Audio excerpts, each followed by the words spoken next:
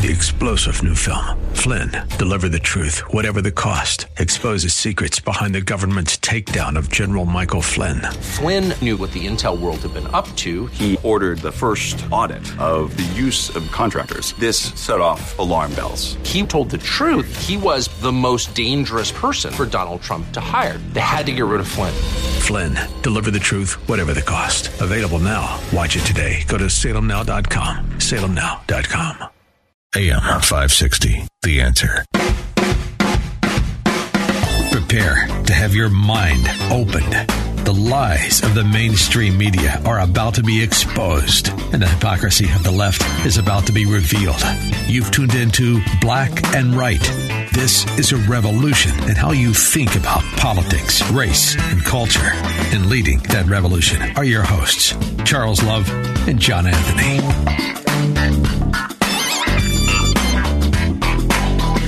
Good afternoon. Welcome to Black and Right. I am Charles Love. John is in the Witness Protection Program. Okay. Well, he's probably out enjoying the most wonderful time of the year. I'm excited about today's show. We are kind of getting back to the swing of things and back to what we normally do. We'd it's been a while, last couple of weeks, talking about the most, topics in the news, that's the breaking news and the biggest headlines. But I want to get back to just taking a theme and kind of picking it apart and spending some time discussing it. And that's what we're going to do today. And I think you'll find this today really interesting. We're going to talk about religion, but not necessarily in the sense that you would think, not religious course or scripture or things of that nature, although everything is free game and will come in. But if you listen to the show regularly, me specifically, I talk a lot about the culture, and I talk about how I think things are declining and we're moving away from traditional values, and it is becoming more and more detrimental to the country. So, I write about that. I talk about that in the book, and I want to talk about that today. And I look at it and say, well, if I am noticing a dramatic shift in how we live and how we think and where we go with things, what do religious leaders think? So that's what I want to find out from the horse's mouth, as they say. I want to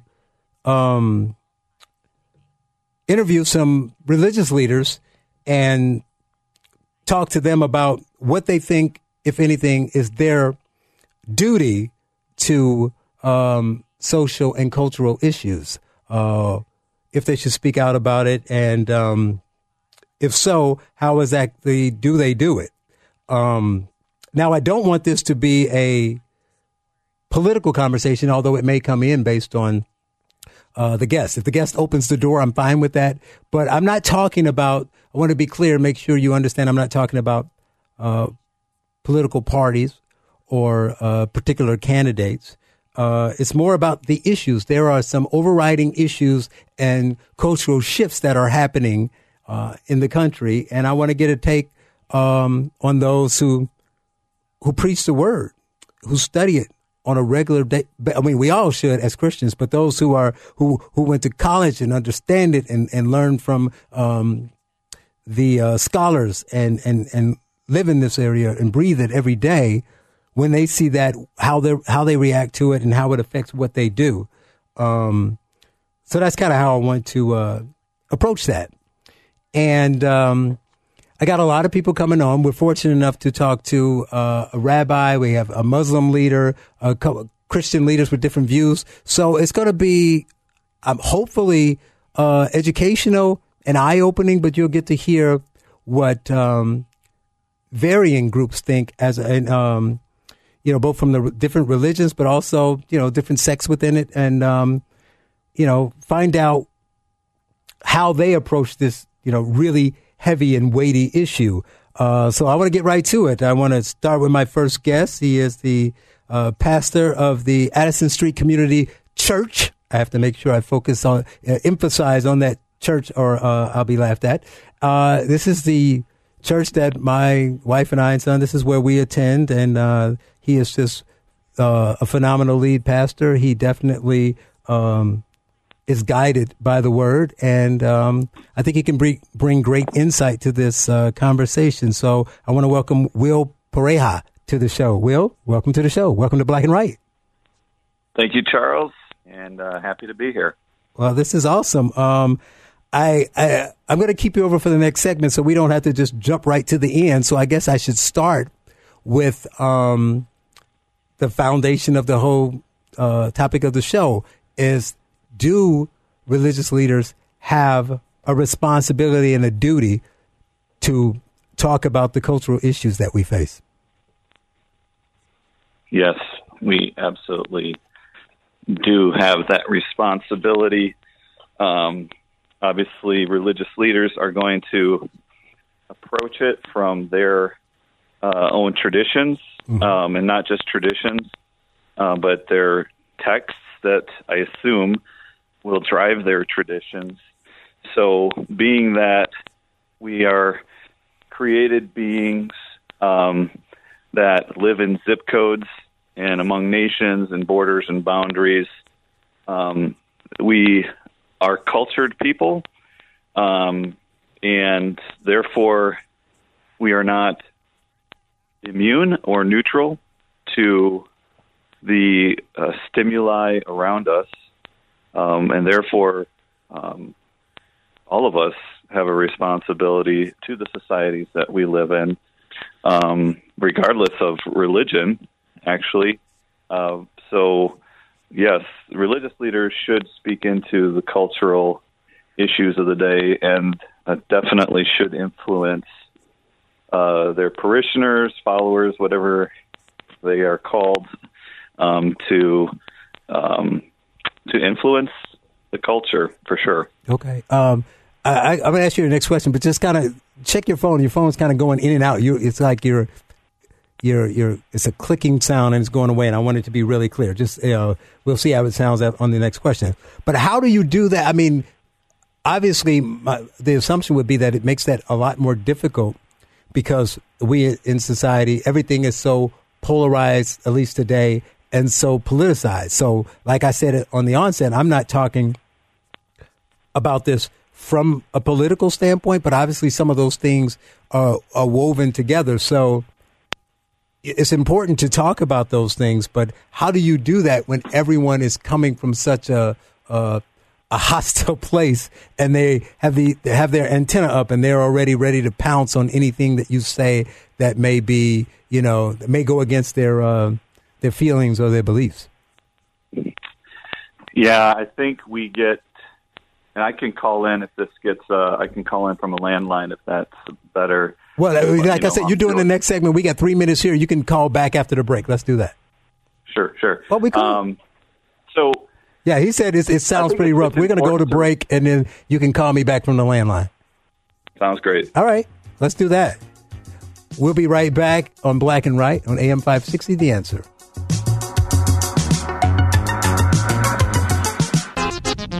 This is Black and Right on AM 560 with John Anthony and Charles Love.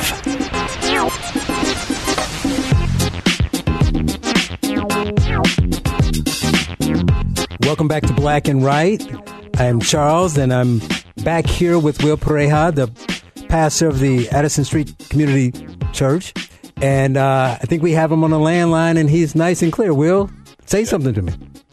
Yep, I am here and ready to answer your question. And the clicking is gone. Do I need to say it again, or do you remember? I think I was asking you, how do you, because, somebody may have just joined us after the break. I was asking you how you get the message out with everything being so polarizing and people making things political when the issues are important, but that doesn't mean that it's political. So how do you do that? Right. I would say, and I don't think any of our other guests are going to disagree, but I think we should remember that all the time that it's people over positions, or perspectives. Mm-hmm. So we have to remember that aside from our very important, closely held beliefs, that many of which we would die for, that at the fundamental base, we are all people. And as a Christian, I say we're all created in the image of God. And so we bear the image of God, and we are like each other, no matter how polarizing our views may be. So I think sometimes we get into fights, political or social, we often check the core conviction that I'm talking to somebody else who's a human being, who needs to be treated like a human being, not treat people like they are the essence only of their belief system, but that they are much more than just somebody like a canister that can be labeled a belief. Right. So I think we lose that even before we enter conversations, because we just love our positions more than we love people. Okay. What about the issues, though? All right, let's get to, so a few months ago, I'm listening to your sermon, and I ended up reaching out to you about that. I took some notes, and you said that grace, not culture, is the foundation of all fellowship. And obviously I'm saying, hey, I'm talking about the culture all the time. It's kind of like my wheelhouse. So I'm like, are you saying I'm wrong? Or are you saying that there's a way to approach this that is that will reach people and get the point across, but still maintain your Christian integrity? So I say that because at some point you have to get to these, the brass tacks. You have to get to actual issues. So you are preaching the word, and you're going out into the community, and you're doing your fellowship, you're doing your charity, you're doing all the things that you have to do, and these things come up. So how do you address, say, an illegal immigration issue?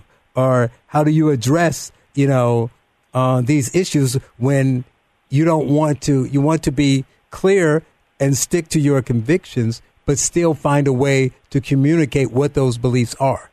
Yeah. Well, I think a lot of people, regardless of positions, are driven by fear.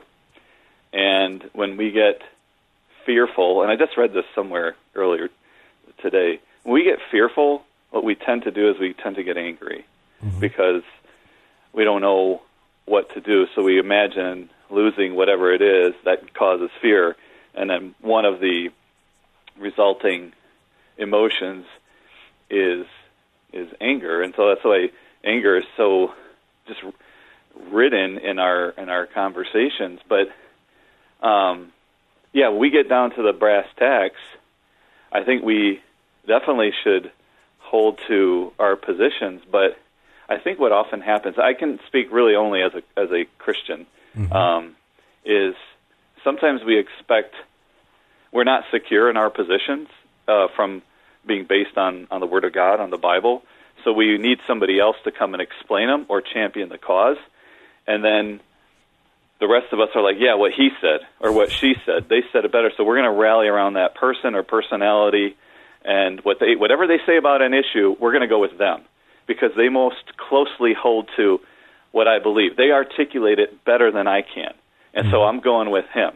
And then Christians especially are being, I guess, pigeonholed into certain ideologies or being labeled as one thing or another, because I think there are many Christians who can't actually articulate what they believe and why they believe it. So I think it's a matter of the church teaching its people why they believe what they believe.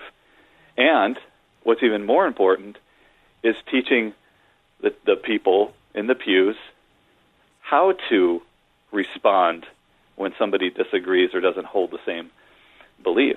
So could I make a case for, a certain flavor of immigration position?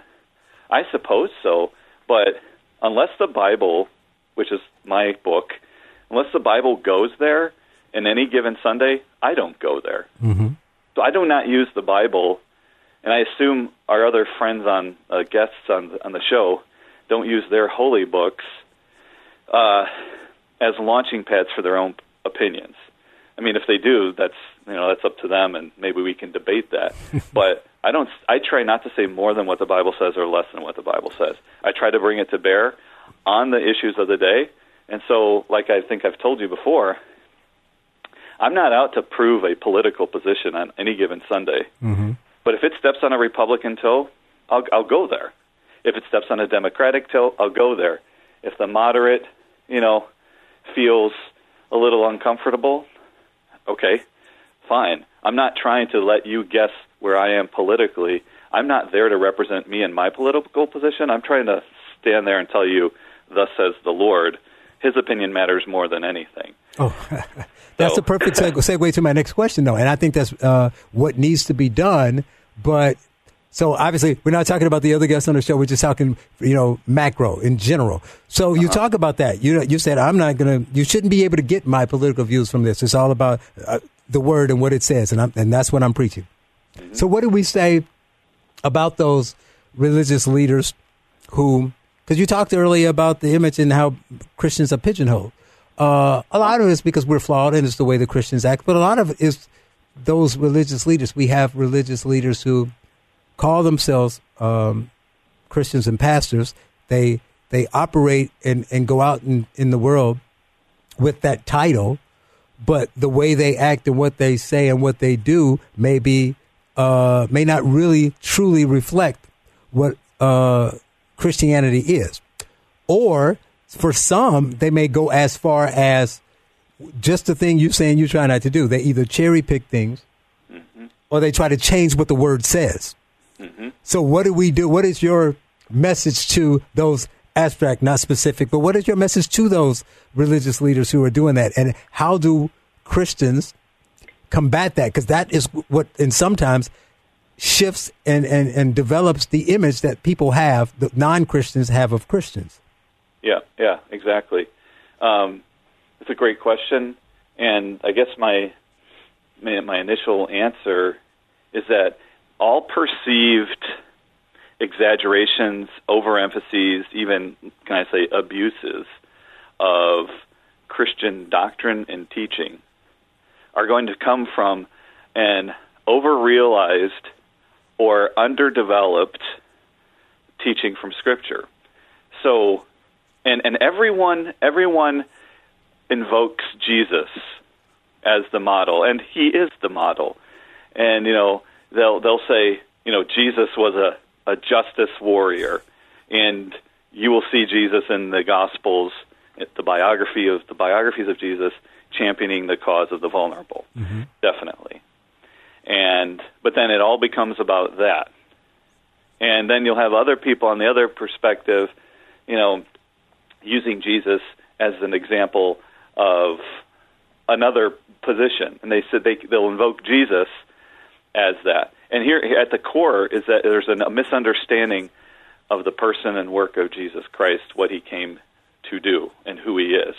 And in conjunction with that, I would be telling my fellow religious leaders, I would be challenging them, I guess I would put it, is, are you sure where do you get that from the Bible, and are you getting it from a deeper, broader understanding of the whole Bible? Because just like anything, we tend to, I guess we just tend to exaggerate things that we may not understand as much.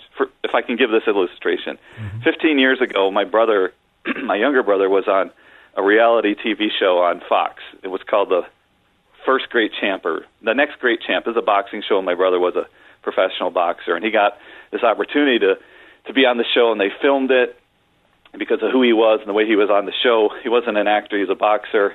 He was just totally throwing their scripts off. So they finished filming the show, and when they got to the end, my brother made it into the final rounds. They taped two endings, one with him losing and one with him winning. He had actually won, but in the end, when Fox ran it, and their ratings weren't that good, it was during the World Series that year, they took it to cable, they showed the ending that showed him losing. Or we'd be watching, and he says, I didn't say that. Well, he actually did say that at some point.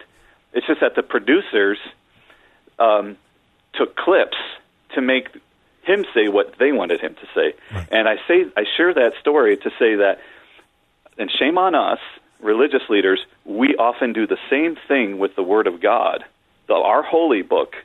And we get people who come to us every Sunday expecting to hear from us, which is to say, from God, and then we give them our opinions. We give them our cherry pickings.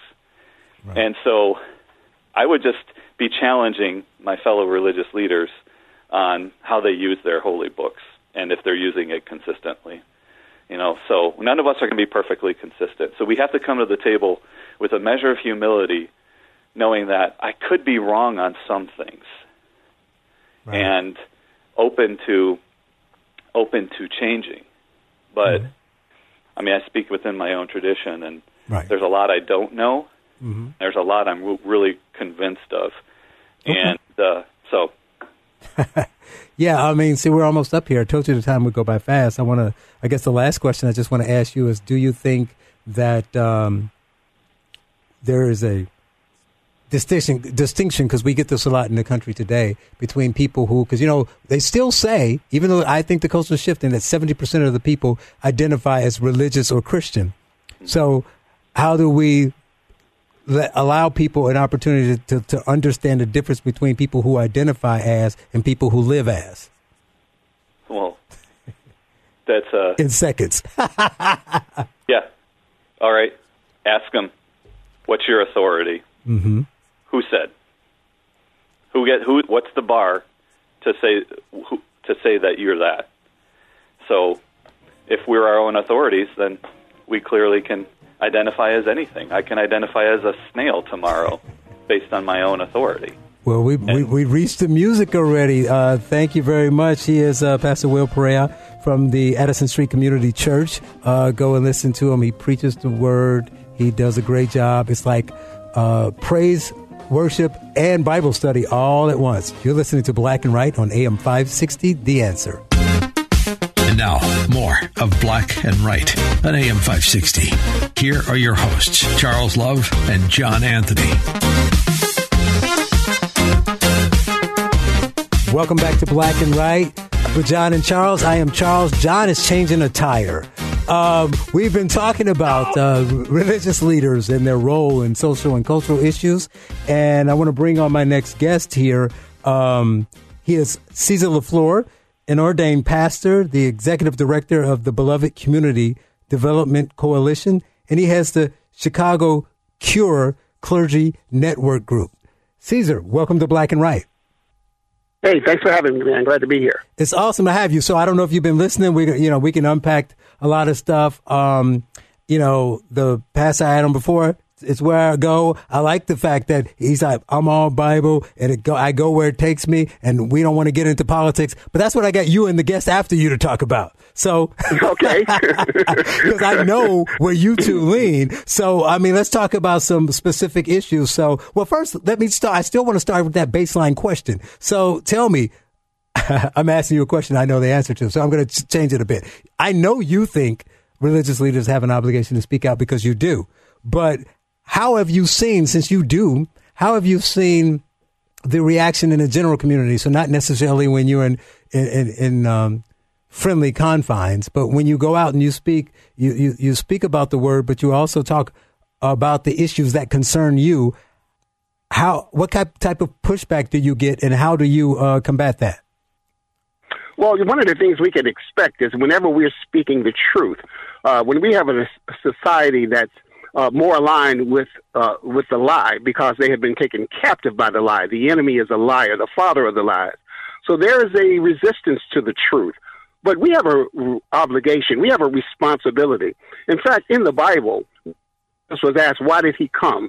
He said, for this reason I came. For this reason I was sent, to testify to the truth. And it's the truth that sets people free. Mm-hmm. So even though we have a society that's resistant to the truth, they're tolerant of everything else except the truth, we still have a responsibility to speak the truth in love, to not be afraid, to not be timid. The Bible says we have not been given a spirit of fear, but of love and a sound mind. We have a solid foundation from which to draw our opinions. And so we have a responsibility to speak it, even when it's not convenient.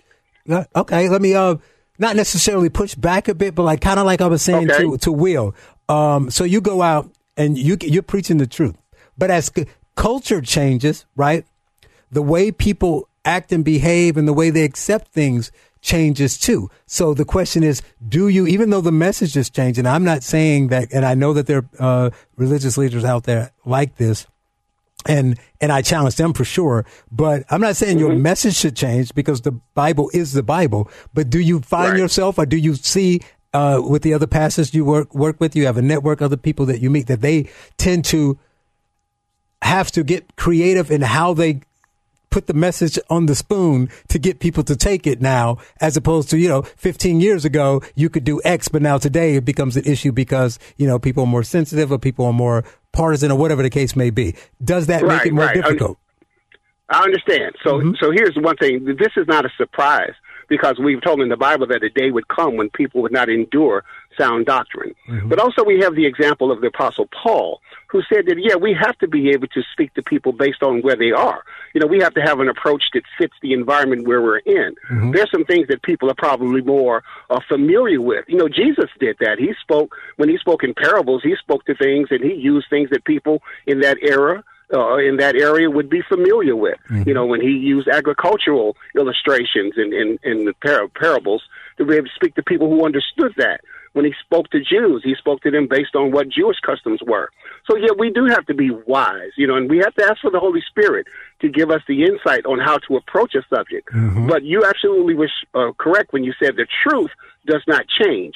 Neither does our responsibility to speak the truth change simply because society is changing their positions. The only thing that's immutable is God. God does not change. And so even though our tactics, you might have to adjust, I like what the previous guest spoke about, is that even when we look at people, we got to recognize that our battle is not with them. The Bible says we wrestle not against flesh and blood, but against spiritual wickedness. And so basically we have to look at people and understand that a lot of times they are victims. We're here to try to liberate them through the truth. And so our issue is not with them. So we need to find a way to reach them. We need to find a way to speak the truth in love, to demonstrate the truth in love in such a way that it becomes something that they see that's applicable to themselves. And therefore we have transformational change. Okay. So the other thing is that people obviously are resistant to the message. I mean, it's not, that part obviously isn't new, but you have these pastors who, okay, let's ask this. So why do you think many pastors are silent? Let's start with that. Why do you think many of them are silent on these issues? That's the first question. Well, I have to be careful here because one of the things I try to avoid is speaking for anyone else. Now, one of the things that I've noticed, one of the things I've thought as a negative against many pastors, identified as pastors today, who have seen this obligation to keep the organization going, is that a lot of times they won't speak on subjects from their pulpit that they think that their congregation might be resistant to because they don't want to run people off. They don't want people to leave their churches because you take these solid positions on issues that I really think have a place in the pulpit. For instance, like I'm a pro-life advocate, and I really think that the pastors need to be speaking about the issue of abortion from their pulpits. But sometimes there's some issues that are so provocative and there's so much volatility around them in society that we tend to run away from those issues because we're afraid of what it might do to people sitting in our churches. We damper the truth down sometimes, the challenge that we need to be making to people in our churches because we're afraid of offending them and running them off. One of the things I always remind my brothers is, first of all, you can't be afraid of losing them because they don't belong to you anyway. You are just the overseer of God's sheep. The sheep belong to him, but we're supposed to be good overseers, good shepherds. That is killer. That's what I think is important for people to hear. We're coming up to the break. Hold on for us, Caesar. You're listening to Black and Right on AM 560 The Answer. Back in a moment.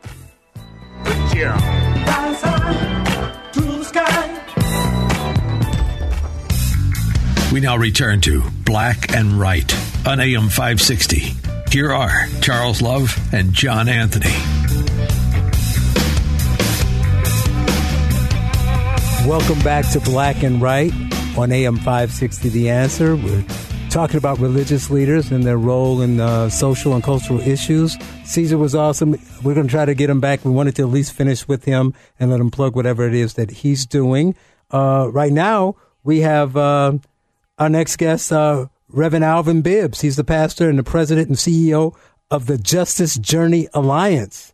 Pastor Bibbs, welcome to Black and Right. Thank you, Charles. It's delighted to be a part of the program. I know you got a small window. You're on into something else briefly. But does that mean you haven't had an opportunity to listen to anything we've been talking about so far? Very little for sure. Very little. Okay. So I'll just toss it to you and let you go. I want to know what you feel, religious leaders, as a religious leader, what your role is or others in the cultural and social issues we face. Do you have an obligation to speak out against the things that you disagree with and for the things that you do agree with? Well, first and foremost, Charles, I'm a firm believer that religious leaders and the local church provides the cultural and moral compass for our cities, our nations, and the world. And I believe there's a very important strategic role that religious leaders have in speaking the truth and guiding people accordingly in order to really live out the values that we embrace as believers and followers of Jesus Christ. And so definitely in the midst of all of that, there is no separation from my vantage point in regards to what the Word of God is really calling us to do and to be about. At the end of the day, there's no separation whatsoever. We all know that cultural intelligence really matters. Leadership matters. Okay. And we need to have more bold and courageous religious leaders that really understand their role and to be more outspoken about the things that matter to God and matter to his people. I like that. So why do you think, or do maybe you don't, but I think it's the case. Why do you think so many pastors and other religious leaders don't speak out about what's going on? Well, I think a huge part of it, Charles, to be very frank and honest with you, is fear of the potential loss of losing parishioners, those that are sitting in the pews of their churches, because many of our churches and our leaders have been compromised politically, socially, and therefore we live in this false sort of space in regards to what a church and its leaders really should be about. And there's a fear of folks actually voting with their feet and their resources and their influence and leaving a particular flock behind. And so therefore we lead out of a premise and base of clear fear versus a boldness and a directive force from God in guiding those that are connected to the various religious communities across the nation. So you have an organization, as I introduced, the Justice Journey Alliance. Can you tell the listeners about that organization? Yes, our primary vision as an organization is clearly to reach an ever-increasing population that is divided by race and injustice. We hear it very clearly in Scripture, and Isaiah says, the Lord looked and was displeased that there was no justice. He saw that there was no one, absolutely no one, and he was appalled that there was no one to intervene. And so when we look at the issues of justice in our society, it just breaks the heart of God that is what is taking place in our world today. So when you look at the Justice Journey Alliance, we're trying to mobilize advocates for justice and racial equality while at the same time growing mutually in our understanding of the issues that divide us by working together for the common good of all of God's people. And we do this in a variety of different ways. We have various venues, what we call the Just Us Conversations, where we're in partnership with a wonderful, wonderful foundation and establishment here in the city of Chicago called Lou Malnati's Pizza. And so we offer these 2-hour formats where people come together to have an authentic conversation, Charles, about the issue of equality. Okay, let me ask you something real quick, because I know you got to go and we have short time. So you talk about equality, and earlier you mentioned something about race relations. How does that play into the fact that if you're talking about equality, see, when I hear that, it's kind of an interesting buzzword, because what does equality mean? I mean, everybody has a different idea of what equality is, and it seems like today the social justice warriors that we see that are active in the culture are trying to even things out from where things were uneven before by giving one group more things than the other in hopes that it evens out from what it was in years past. So it's not really, but what they're asking for is not really equality. It's more, justifiable inequality. So how does that play a part in what you're talking about? Well, at the end of the day, it's really about equity. And so how do we balance the playing field? One of the values I think is very important within our society today, we have to talk more about economic inclusion and equality. We shy away from that conversation with the quickness, because at that point it's an opportunity for people actually to be a better steward and share what God has given them within the various platforms, be it within our churches, be it within our corporations, our higher education institutions. Well, I even hear within the music coming up behind you. But thank you, Pastor Bibbs. That is the Justice Journey Alliance he's with. To look him up. We will have to talk again. You're listening to Black and Right. This is Black and Right on AM 560 with Charles Love and John Anthony.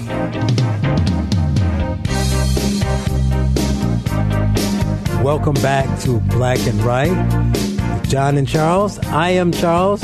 John is in the control room bringing up the calls. Wrong. I'm going to figure out what he's doing at some point. Well, man, the last two guests, I wish I had more time. One had to go and the other was coming up against the break. But I wish I had an opportunity to talk more. It's definitely with Alvin, because I really like what he was saying about the Bible and not being afraid to speak what he believes and stand on the word. But then I was kind of confused by the part that where he got into the race and the equality and the equity. And when I pushed back on equality, he shifted to equity. That started to make him sound a little bit like the social justice warriors I debate, because a lot of times they like to shift what they're talking about. Equity and equality are not the same thing.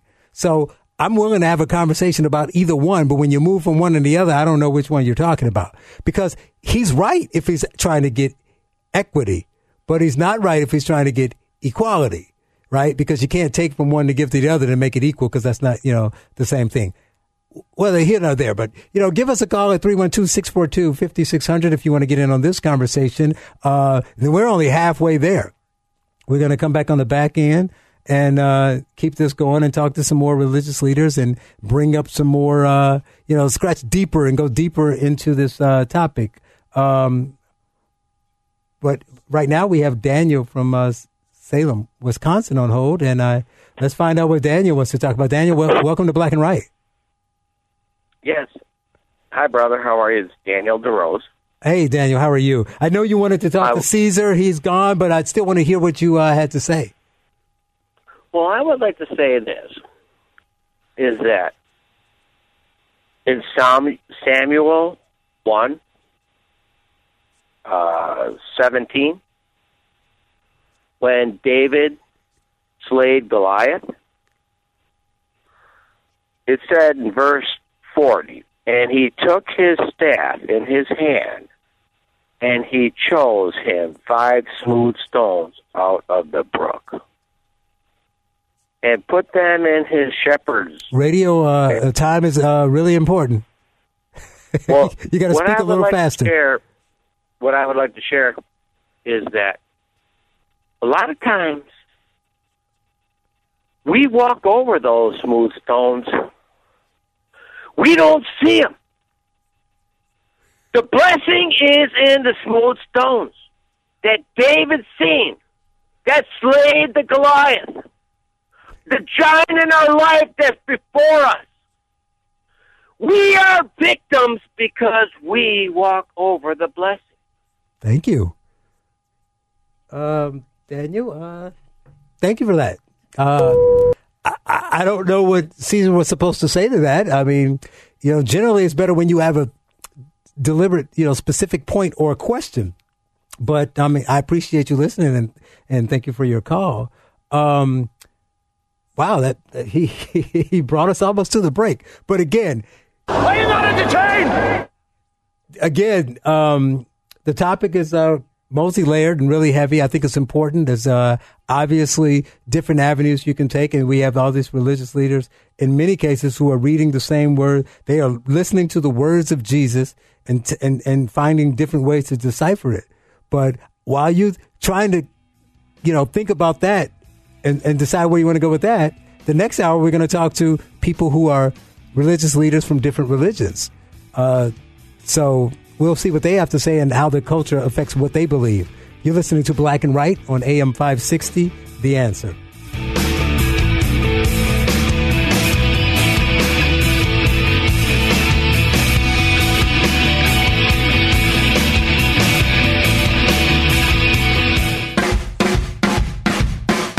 Prepare to have your mind opened. The lies of the mainstream media are about to be exposed, and the hypocrisy of the left is about to be revealed.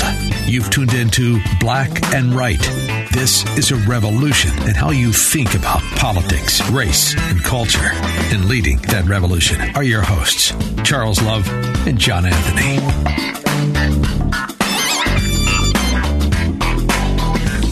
Welcome to Black and Right on AM 560, The Answer. I am Charles Love. John Anthony's making enchiladas.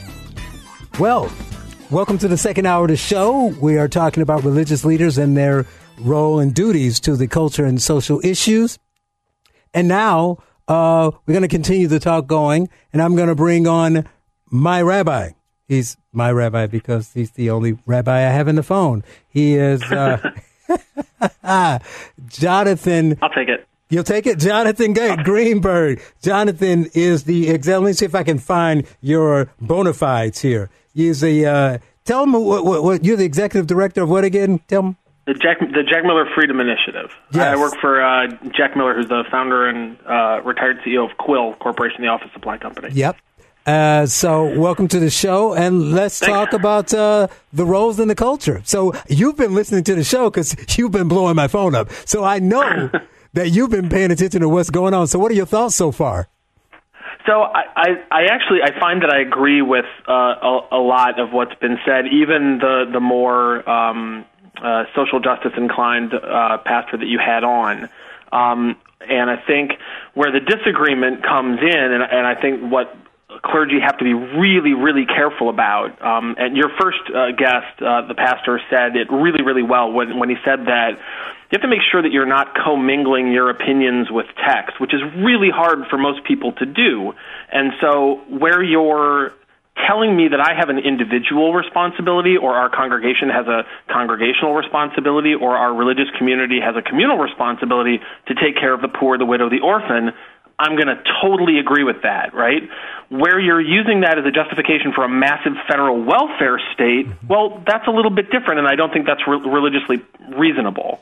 Right. I totally, I say that all the time. I say, because a lot of time, I mean, you know, I won't say either's better or worse, but it's just kind of different approach, because obviously, you know, Judaism is a little bit different from the Christianity approach, where, you know, they're the ones that go out and spread the gospel. So we're told to go out and convert and talk to people, which is a little different. But beyond that, they're referencing the New Testament, right? So they're always talking about, like the other pastor said, Jesus said. And I, like you, I agree with you. Yes, Jesus said that we should take care of the poor. There should be charity. We should help our brother. We should help our fellow man. But he did not say, take your money and give 30% of your income to Caesar, and then Caesar will give it to that poor lady, and therefore you're giving charity. I say, in fact, at that point, you're not giving charity. Exactly. It isn't charity at all. And I would argue that the parts of the book of Isaiah and the book of Jeremiah and other places where we're told in the Jewish Bible, what you call the Old Testament, where we're told to take care of the vulnerable people in our society, we're told that both for their sake and for ours. It's a test for us. When the government puts a gun to your head and says, give me taxes, that's not a test for you. That's exactly true.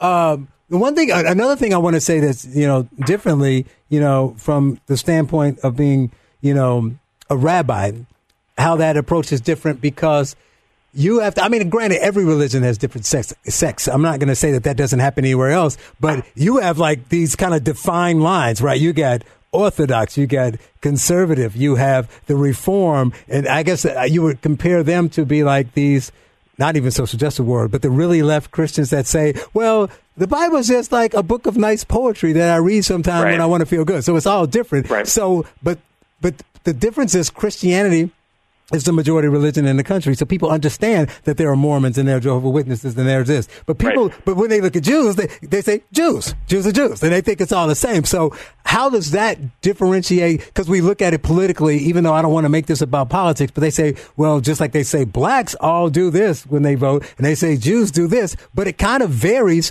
based on, how they practice and what they believe, right?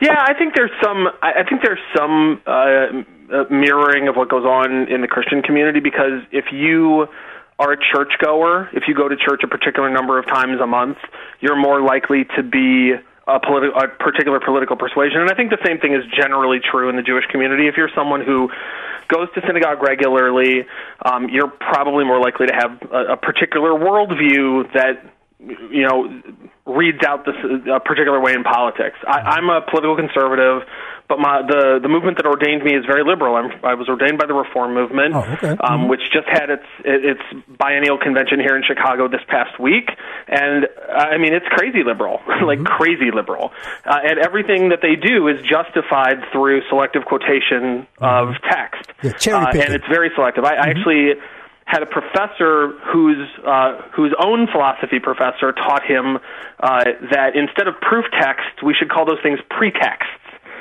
because you're cherry picking text to suit your own politics. Right. Which if you do that, everybody can do that, right?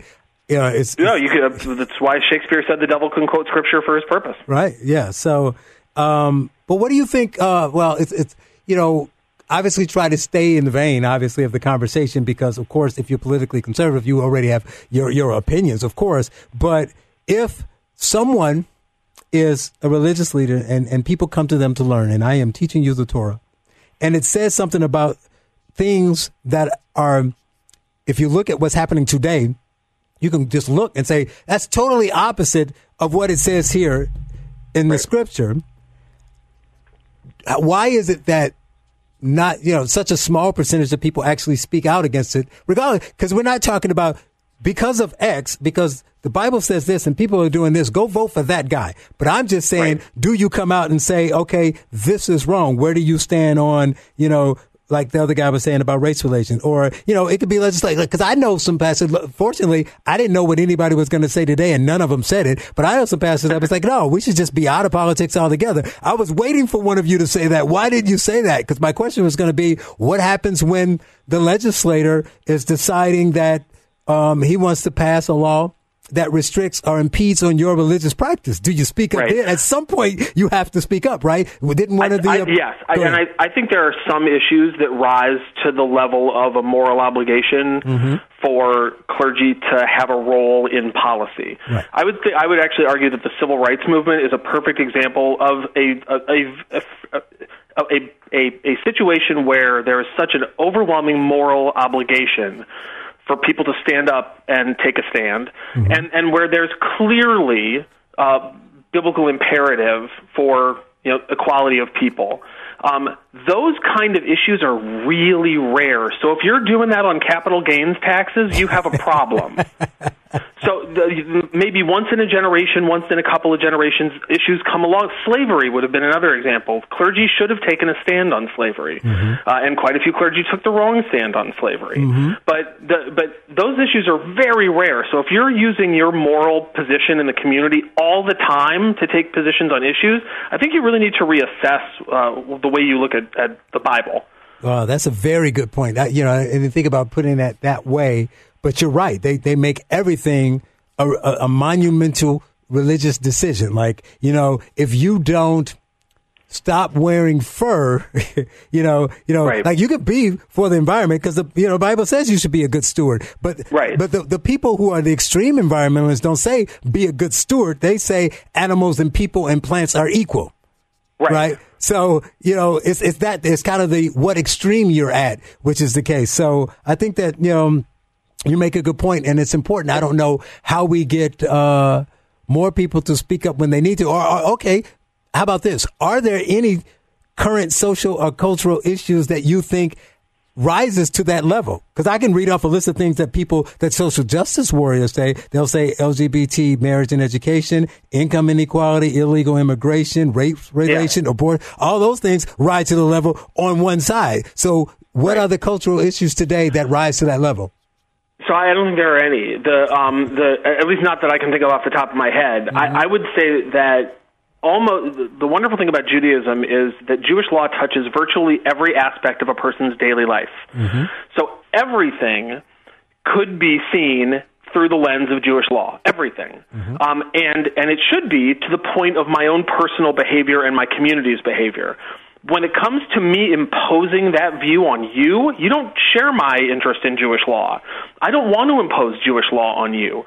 Jews shouldn't want to impose Jewish law on other people because that makes us susceptible to the vast majority of people imposing their religious beliefs on us. We shouldn't want to do that. Right. So to me, almost nothing rises to that level because we have to be really careful about getting involved in political issues. Now, does that mean that those things shouldn't be talked about as moral issues? Of course not, but they should be talked about as they pertain to the individual and to the congregation and to the religious movement.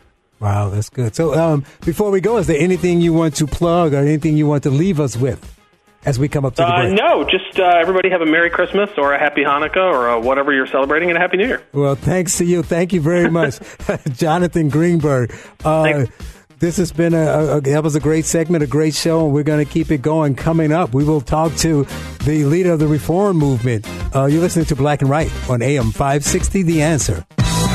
And now, more of Black and Right on AM 560. Here are your hosts, John Anthony and Charles Love.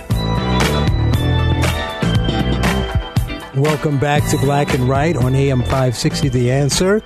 Continuing our 2-hour theme and trek through religious leaders, giving us their views on the culture and social issues and how they should be addressed. I am really excited about our next guest. He's going to give us the lowdown on what the Muslim movement should be and what is going on and how they are addressing the issues that are going on today. Our next guest is Dr. Zuhdi Jasser. He's a cardiologist and retired naval officer, the president of the American Islamic Forum for Democracy, and co-founder of the Muslim Reform Movement. Dr. Jasser, welcome to Black and Right. Oh, it's great to be with you. Thank you for having me. Well, I don't know if you've been listening. I know you were going to be busy earlier, but, we've had different religious leaders from different views and different religions talking about whether they should be involved in what's going on and pushing back. And I know that your answer is yes, because you're already active. So I want to start off by allowing you to tell the people what the American Islamic Forum for Democracy does. Well, we were formed after 9/11, and it's basically on the inspiration of my life's work, which is to fight against political Islam as a Muslim that loves my faith and was raised by two parents that escaped persecution in Syria in the late 60s and came here in order to be able to practice their own interpretation of Islam that was not encumbered by a military dictatorship, as with the Assad regime, or by radical Islamists of the Muslim Brotherhood or other theocrats that have plagued the Muslim world for so long. And ultimately, after 9/11, I said, many of us got together and said, we need to treat the disease, not just treat the symptom. And terrorism is a symptom.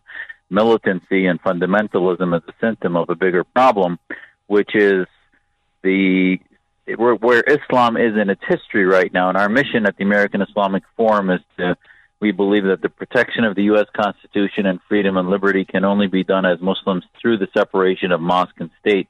And that ultimately the Jeffersonian principles of prevention and working against the establishment of a religion is really the most pious thing a believer can do, which is that liberty, unencumbered by a church or a mosque or an organized establishment of a theocratic establishment that wants to tell you how to practice your faith, is the best way to do that. And this is what terrorism is. Al-Qaeda, ISIS, all these organizations that are militants, and the Kingdom of Saudi Arabia and others, they're Sharia supremacists that believe that their interpretation of Islam is the only way, and that the only way we're going to stop jihad globally is to fight against their inspiration. Their inspiration is to create Islamic states. So we as Muslims at the American Islamic Forum believe that it's time to put the Islamic State not only the Islamic State of ISIS, but all Islamic states into the dustbin of history, and that this is the major Cold War that we have now, and that allow we as Muslims to believe in an American concept, which is the separation of mosque and state. Wow, and I think that's really important, and you do great work, and I know that you have become the authority that we go to whenever there are attacks, and I'm going to talk about that in a moment and get back to the political Islam, as you call it. But for a brief moment, I want to take a break and talk. And I understand, because I read the mission that you just read, you talk about the separation of mosque and state, and I understand that, and not pushing an religious ideology on the citizens, but at some point, those founding principles you're trying to protect, were based on certain principles and values and traditions. And I think that today that the culture and the society that we're living in is moving away from the premise and the foundation that we were founded on. So would you agree that that is happening? And what do you think we should do about that? So talking about how the social justice warriors are taking control of the narrative in the country. Oh, absolutely. Europe is a prime example why radical Islam is worse there, because their secularism is hyper-secularism. France's laissez-faire policies that Jews can't wear a kippah, the Christian community can't wear a cross. All of the antipathy towards religion is actually a good way to allow the theocrats to separate Muslims out and begin. This is why the Islamists have been much more powerful. So the United States, I'm very religious and orthodox in my beliefs. I don't want to take my faith ideas out of my politics, but I do believe the establishment is the problem. The Islamic establishment, the leadership running our mosques are corrupt. They're involved in global apologetics for Turkey's Erdogan, Saudi Arabia's government, and others, and they need to start owning up to a genuine need for reform, an advancement to the Universal Declaration of Human Rights. And I think the Lockean approach, if you will, that the West went through is not one that's anti-Christianity. It's actually the fact that Christians became much closer to their faith when the church stopped telling them which version to practice. Wow, that's brilliant. But that's powerful. I mean, we just need to play that back over and over again, because that's really important. What we find is so many people are so focused on not establishing a religion, which is important, right, that they go overboard and they just want to suppress all religions. And what you just said is key and really important.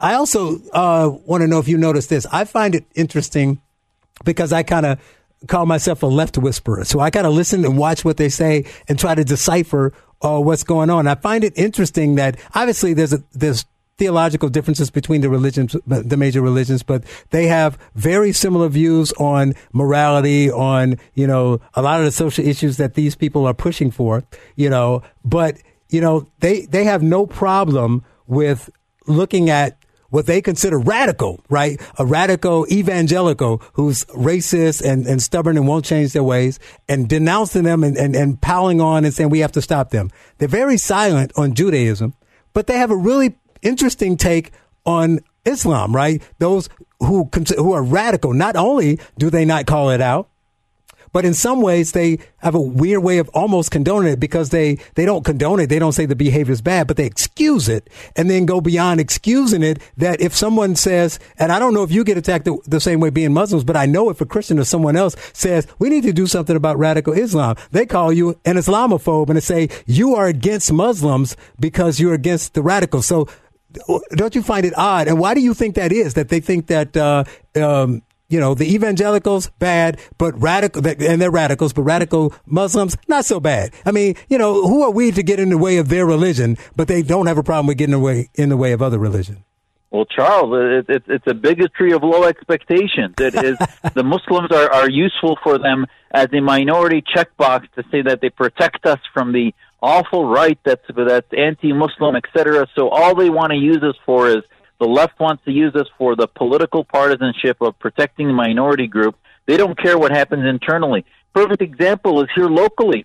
This radical imam came to raise money for mosques at the central leadership here in Phoenix, Arizona, at multiple mosques, including a school. We put out a press release 2 weeks ago saying Siraj Wahhaj has a son that just had a terror cell in New Mexico a year ago. He's called for the end of America, is an advocate for Erdogan's Muslim Brotherhood group, etc. And then our mosque similarly had an imam in Scottsdale that was fired a year ago, and it turns out he was a sexual predator, had multiple complaints from women. And I talked to media. I said, if this was a Catholic priest, you guys would have been all over this story, but you're ignoring it because for some reason the women at the mosque don't seem to matter to you guys because you're worried about being called Islamophobes. So we're constantly faced with this, and I have to tell you, it's a bigotry. It is, when Obama knelt at the altar of the Iran deal and handed over Syria and all these things, it's like Muslim countries don't matter as much as long as they stay peaceful. We don't care what happens internally there. And this is the issue, is there's always a different standard, and at the end of the day, it's because there's what I call the red-green axis, where there's this axis of cooperation we see at the UN and elsewhere between the left socialists, the red, if you will, and the green, which are the Islamists, and their main focus is whatever it takes to knock down America's power, Israel's power, and our influence in the advancement of freedom and liberty. That's all they care about. Everything else is simply an instrument to get to that end. Wow. That's a great place to leave it. I know you got to go. Is there anything you need to plug before you go? Because people need to know about you and know what you're working on. Yeah, we have a lot of projects going on in counter-radicalization, counter-ideology. Follow us at our website at AIF, as in forum, AIFdemocracy.org. Follow me on Twitter at Dr. Zuhdi Jasser, DRZUHDI Jasser. And our website of our reform movement is MuslimReformMovement.org, which has a lot of other leaders. It's not just me. Left and right, it's a bipartisan effort in Canada, Europe, and the United States of reformers against political Islam. Well, thank you very much, Dr. Zuhdi Jasser. You're listening to Black and White on AM 560, The Answer. It's the show the mainstream media doesn't want you to know about. It's Black and Right on AM 560 with John Anthony and Charles Love. Welcome back to Black and Right on AM 560, The Answer. I'm Charles Love. John's not here today. He's doing some very dangerous and difficult work of rearranging his sock drawer. But we've been talking about religious leaders and their role in the culture, how to speak about what's going on, and, if they should speak out against the things that are issues, or should they promote certain things. And like I said, I don't think I disappointed you. I delivered what I said, mostly because the guests are the things. They did a great job of breaking down the issues and how the problems that they face and how they address them. Looks like we have another caller on hold, but I don't have a topic. So maybe we should just go and see what which one should I do? All right, fine, I'll do it. We're going to go to Ann. Ann from Chicago. Welcome to Black and Right. Hi, I was listening to your show. It's very interesting. My comment is that are we based, the truth will set us free. Is that what we believe? We believe that. And Pilate asked Jesus, what is the truth? And we have the answer to what is the truth. We hold these truths to be self-evident. That's the truth. That all men are created equal, that they are conceived by the Creator with certain rights, liberty, and justice for all. But he didn't mean equality with the races. He meant equality like some people thought they were divine. Either all people are divine or some people are divine. There's no, some people are divine and others are not divine. That's not the way it is. Man is spirit. We're all divine. And the truth will set us free. And the Muslims are not free. I don't know if the Jews are free or not, but the rabbi said that they didn't want to inflict their laws. We follow the Ten Commandments. That's their laws. So Jesus gave us two laws. Love thy God and love thy neighbor as thyself. So what do? We forget the Ten Commandments or what? And Catholics have to have a court, but there's a rabbinical court, there's a Sharia court, and Catholics will have to have a court now for justice, social justice. Well, so thank you very much, Ed. You better go feed that hungry cat. We are going to go now. I have on the line Eric Wallace, another pastor. Maybe he wants to add something to the conversation or speak on what's been said. Eric, welcome to Black and Right. Hey, Charles, thank you. Thank you for taking my call.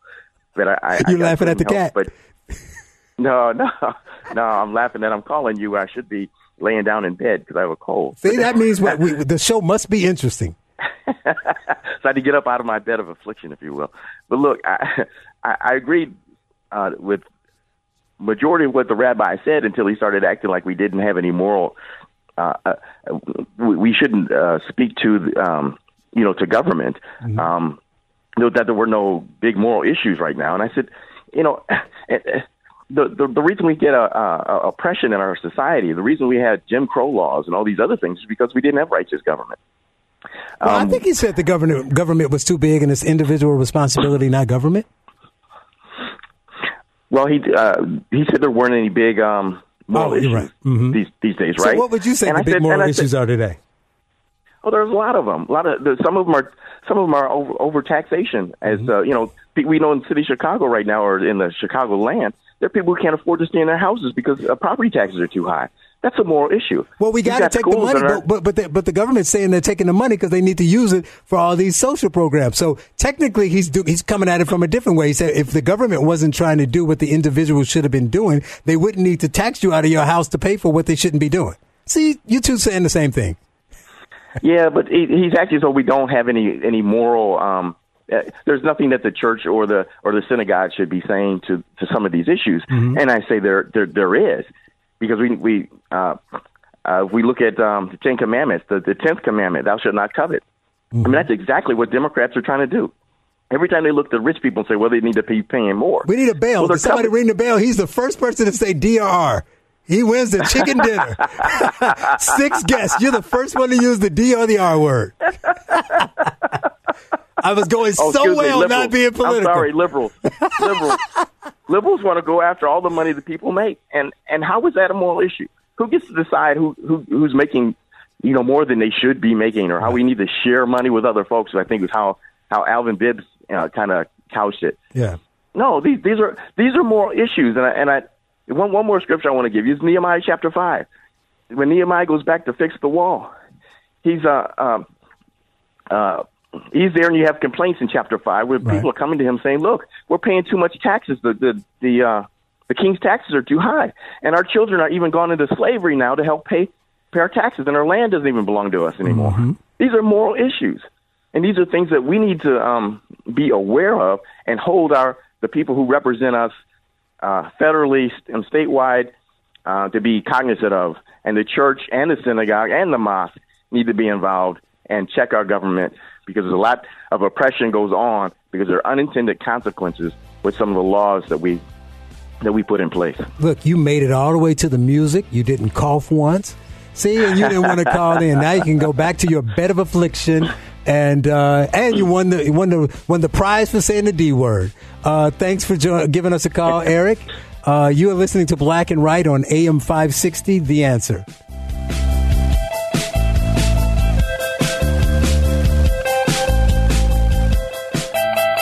Back to Black and Right with John Anthony and Charles Love on AM 560. The Answer.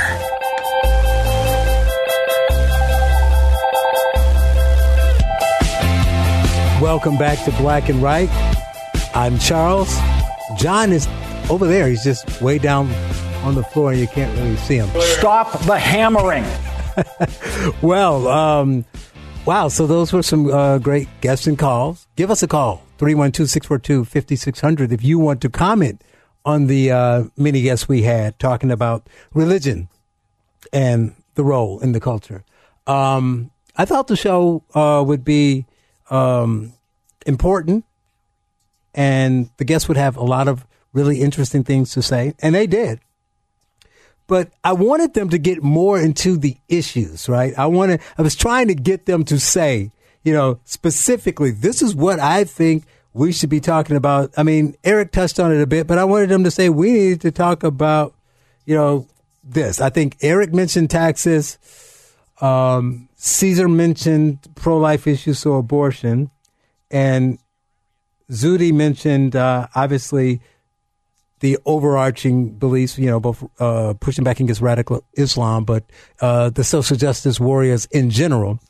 But I was hoping someone would give me some topic that they think that they need to address and how they would address it. I wanted to know, talk about race relations. Alvin got into it a bit, but obviously he was on the other side of it, and we didn't have enough time to go back and forth and debate it. But, these are the topics that we hear about all the time, right? These are the topics that when you watch the news and when you listen to the left that they're always saying are so important. I've got George? A little touch here, right? Uh-huh. My old man was a pastor. Okay. And my grandpa was a pastor. And before that. I think one of the major issues facing these guys is if you're going to be up in the pulpit talking about things which maybe conflict with someone's lifestyle, whether that's, something as overt as homosexuality or something so covert as just not tithing or whatever it is, something they're doing in their lives, a emotion they have or a position they hold, you really have to have ultimate credibility. And I think some of the things facing this is a lack of accountability for pastors. So we see that with like the Harvest Bible Church or whatever it was. I can't even remember the name of it, where the one pastor was accused of sexual misconduct. And the one here in Illinois. Yeah, I think I got the name wrong, so I really apologize for that. But yeah, I mean, you just threw some other pastor under the bus. There's the spotlight thing with Catholic Church. Yep. There's many occurrences of these guys, maybe not and even vicarious, and not through any action of their own, but just through sort of connotation that they maybe have lost some of that credibility. Yeah, that could. Yeah, you're right, because if they think that if the people, because a lot of times you're your own worst enemy. So if the people are secular and they were like, I brought up in religion, I didn't believe all that stuff, and they got something to point to, right? Like that is really the example and the visual is really important. What they see and what they hear.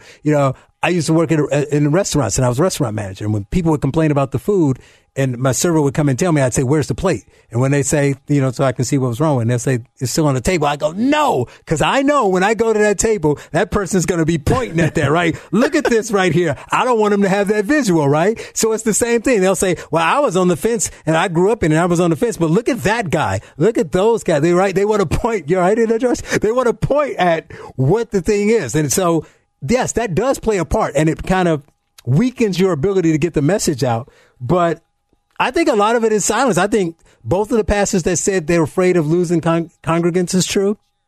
I think your point is true. It's a mix, but I wanted to hear what they thought about something. Like I would like to have had Caesar get more into because if you say he said he's pro-life and that's what you think, okay, but where's the line? So how hardcore is it? Right. So I want to give an example. So you say I was talking to a friend last night. So you say LGBT, right? So you say, now you may say, the Bible says it's wrong and I think it's wrong. So does that mean that when somebody asks you if it's wrong, you say, yeah, I think it's wrong, and you move on? Or do you say, or do you make somebody comes into church and you're like, get out, you're gay? Well, that would be an extreme example. Or do you say you come in and you're part of the family and we embrace you, but I'm not going to let you take a leadership role, right? Where do you go? Right. Well, I think another part of that, too, is there's no evangelist who wants to lose someone's grasp on the entire message of Jesus or based on one issue, right? You don't want to lose somebody completely from the message just based on one aspect. But then we go to the other side. So you find the happy medium there. You let them in. It's everybody's embraced. They don't feel ostracized. They can still be Christian. And then the transgender issue come up. But now we're playing the law of averages and percentages. So now you're like, okay, so when the 14-year-old, 15-year-old boy is identifying as a girl, you still need to show her compassion. Right. But then but maybe not respect. But then when she says, I want to be able to use the girl locker room, and they're like, but the 47 girls that use the locker room aren't comfortable with that. So when does that one person's freedoms and rights supersede the other 47? But when that happens in the second school, in the third school, in the 15th school, at what point do you feel that you have to say something? Well, then it becomes institutionalized. And then it becomes, again, the conversation of what role does religion or morality have in public policy? Yeah, so it's a difficult thing. You got to know when to say it, how to say it, where to say it, because you can't die on every battle, right? So it's like, what hill are you going to die on, right? So one pastor might say, the pro-life issue. Another may say, legalizing marijuana is a problem. Hopefully a hill with a good view in case you're stuck there till Judgment Day or something. So, yeah, I think that everybody did a phenomenal job, but I wanted them to kind of talk about those issues and give them practical applications as to how you would address it, right? Because these things come up, and then what do you say? Because it's in the ether now, and if we don't do anything or say anything, it's going to continue to go in that direction. So silence is the worst thing. I know that for sure, and that's what we're getting. So, I mean, let's talk about that more. We'll come back to your calls. You're listening to Black and Right on AM 560, The Answer.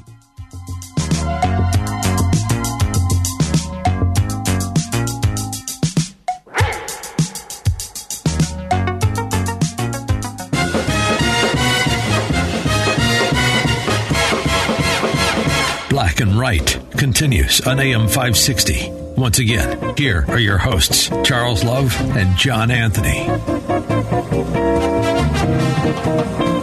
Welcome back to Black and Right on AM 560, The Answer. I am Charles. John had to go feed Ann's cats. That's a big job.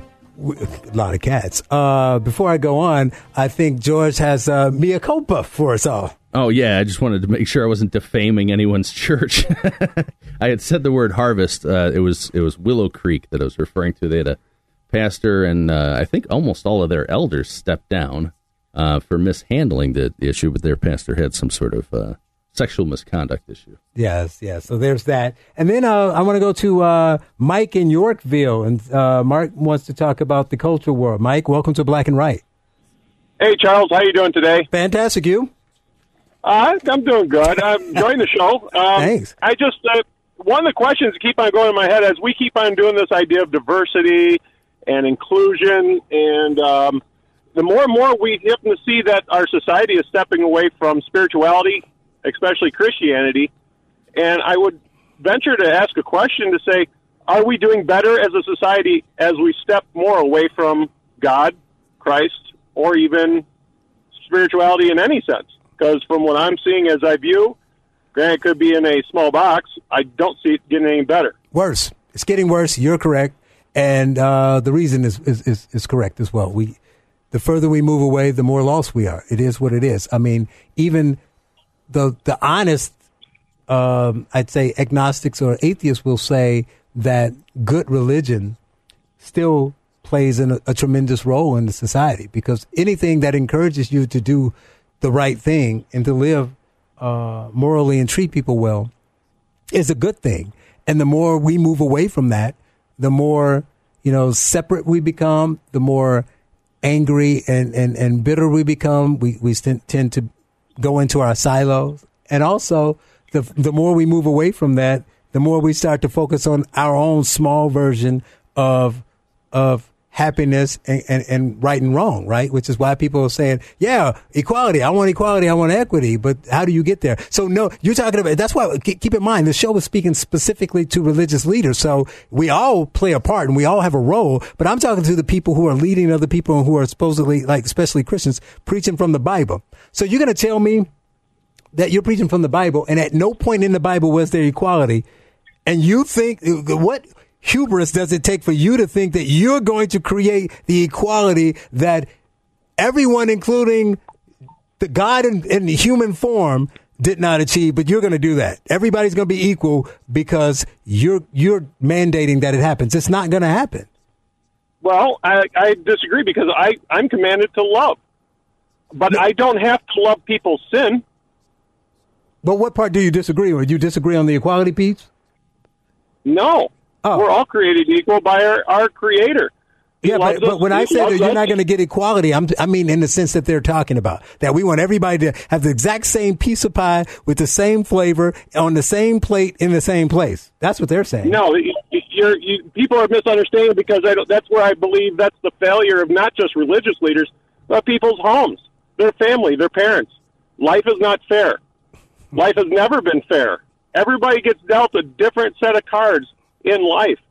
Some people work harder, and some people just happen to work, and it works out. Mike, guess what? Time moves fast. You're going to end up being the guy that closed the show. Thank you for your call. Yeah, this was a powerful show. We needed 4 hours to do it. But I appreciate all the guests. I want to thank Pastor LaFlora, Pastor Pareja, Jonathan Greenberg, Dr. Wallace, Dr. Zuhdi Jasser. Did I miss anybody? Professor Bibbs. Everybody, thank you for coming on. You made for a tremendously powerful and important and informative show. Come back and check us out next week. Hopefully we can do it again. You're listening to Black and Right on AM 560 The Answer with Charles Love and John Anthony, and I'll let you know where he is on the next segment. Have a great day.